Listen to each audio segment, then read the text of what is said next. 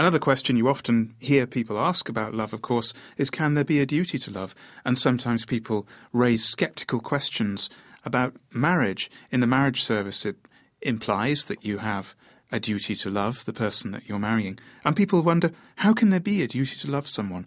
And even if there is a duty to love someone, how can you promise at the age of 22, let's say, that you will go on loving them for the rest of your life? That's a question which I think people particularly think about at the time of royal weddings like Charles and Diana or Kate and William.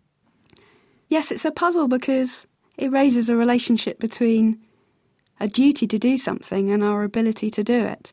So we promise that we will love someone, but it's not clear that we're able to deliver on that promise. Well, I think once again it helps here to think about what love is, what's involved in loving someone. Love involves motivations, wants and desires in relation to the person. Perhaps love involves thinking of them in a certain way as well.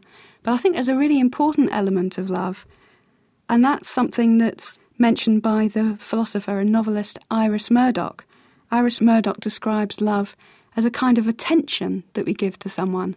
Well, I don't think that sums up all of what love is, but I certainly think attention plays a really important role in love, that to love someone involves paying attention to them in a certain way.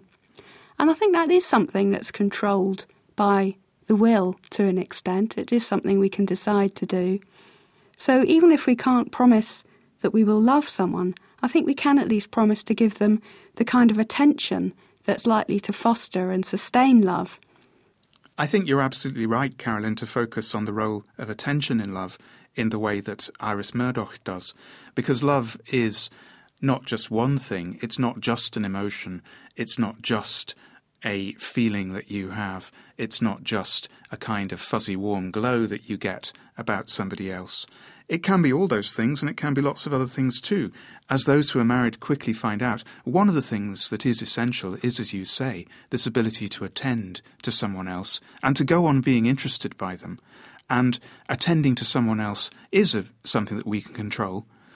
There are other things that we can't control. I mean, it's not up to us whether we find someone else interesting, of course. You just have to hope that you will go on finding someone interesting and that you won't find them really boring.